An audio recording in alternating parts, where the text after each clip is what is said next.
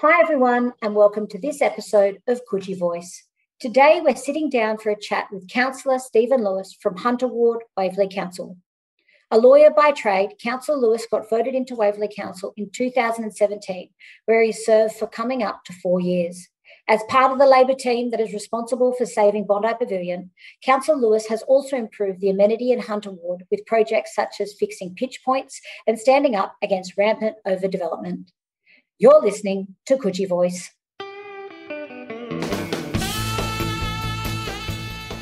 Well, we went into the election in 2017 with a strong and detailed set of policies and aims and aspirations that we wanted to achieve. And I'm grateful to say that we were able to do that. I mean, obviously the most important one as far as the community was concerned was to save the Bondi Pavilion, to save it from being privatised, and to start off its restoration, which I'm glad to say is coming very close to completion and will be completed next year.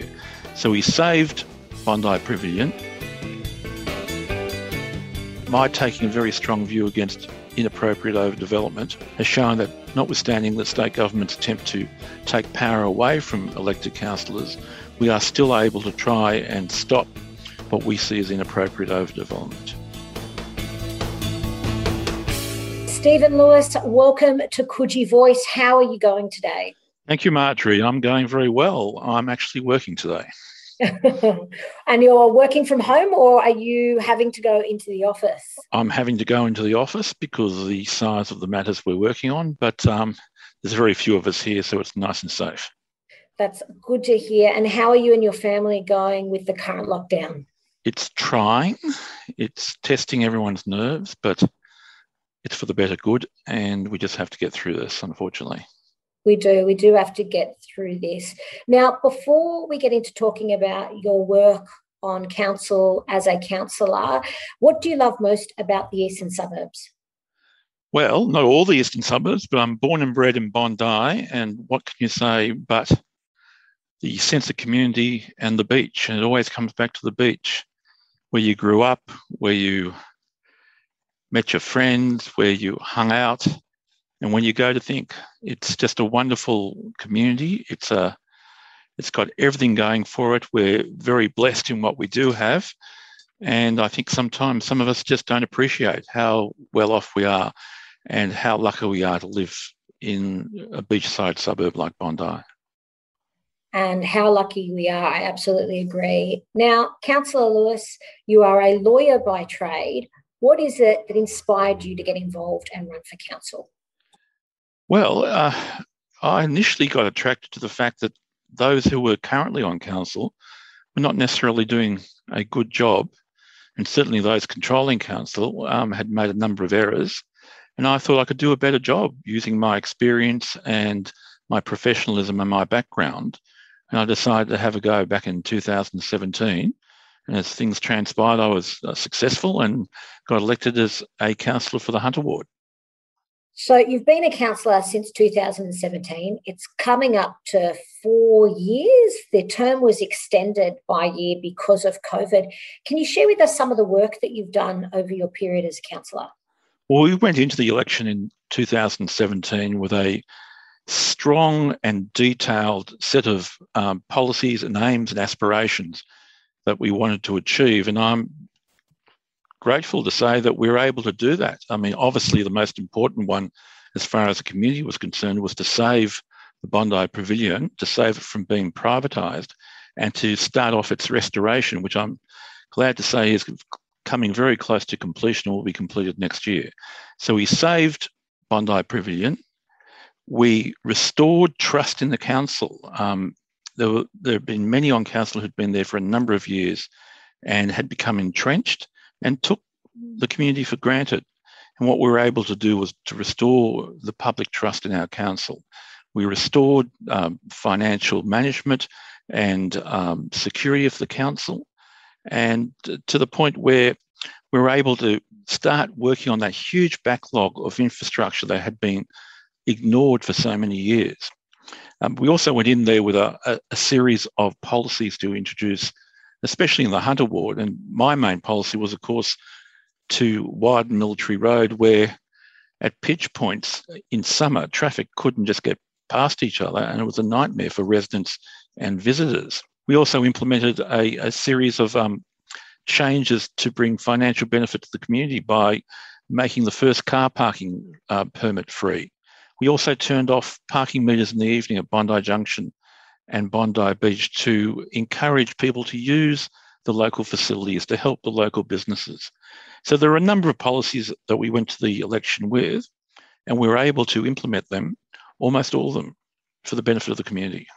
Is there any particular policy that you're most proud about that council has been able to install? Well, I think two. One is for the general community, and that's saving the restoration of the Bondi Pavilion. It's going to be magnificent when it is finished. And of course, we saved it from privatisation, and that's for future generations. It's 100 years old, and we hope these community works will last for another 100 years. And I'm glad that I was able to bring back into the Hunter Ward little things that really improved the well-being of the residents. And my taking a very strong view against inappropriate overdevelopment has shown that, notwithstanding the state government's attempt to take power away from elected councillors, we are still able to try and stop what we see as inappropriate overdevelopment. Stephen, sadly, COVID has hit our community pretty hard. What are some of the things that Waverley Council is doing to support the community, both individuals and businesses, at this time? Well, we've implemented a number of changes which has a dollar value of around $18 million in community and business support. And that includes a $4.4 million local business COVID cash support. Apart from waiving fees, for example, for local businesses, whether they be the footpath fees or garbage collection costs, we've also, in the first round of lockdown, we turned off the meters, so we didn't collect revenue from that. We've reached out to the community organisations to give them support where we can. And the range of support that we put in place was greatly appreciated. And in fact, we're meeting tonight to look at further support that we can provide local businesses and the community while we go into a second lockdown. And of course, we don't know how long that's going to be. That's wonderful to hear that council is providing such support. Now, local council elections are currently set for September, COVID and lockdown withstanding. You're running again. What are the next things that you'd like to achieve or see happen around Waverley Council and Hunter Ward? Well, at a general level, of course, we're going to continue our strong financial management. We have over $100 million in cash reserves. Our projected 10-year budgeting will bring in a small surplus every year, and we want to continue that. Secondly, we want to continue working on the restoration and work on the asset renewal, which of course was neglected for a number of years, but there is a big backlog there.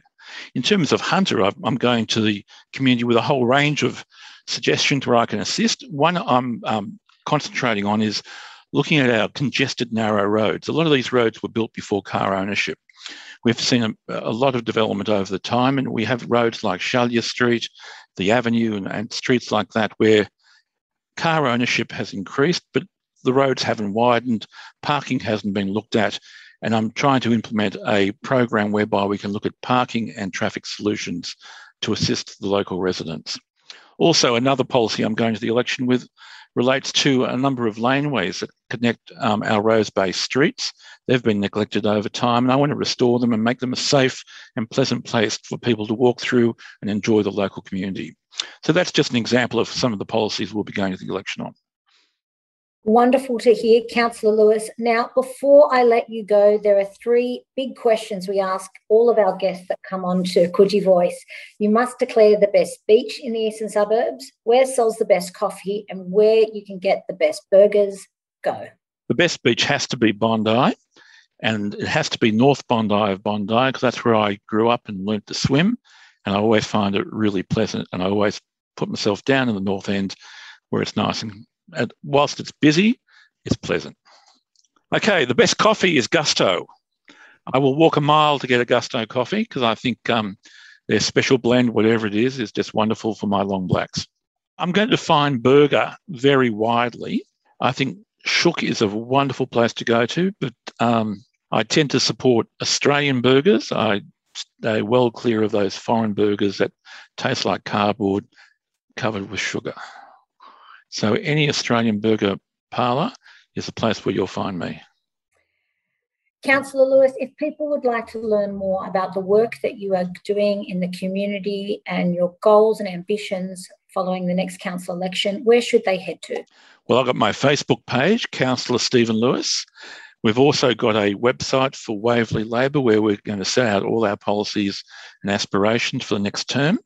I invite people to contact me on my email address through council or on my mobile, which is 0447 141 144. Or just Google me and I'm sure you'll get in contact with me. Councillor Lewis, thank you for joining us on Coogee Voice. Thank you very much for having me, Marjorie. All the best during the current lockdown. What an insightful discussion with Councillor Lewis. Now, if you'd like to learn more about the work that he is doing, you can check out Councillor Lewis on his Facebook page. You've been listening to Coogee Voice.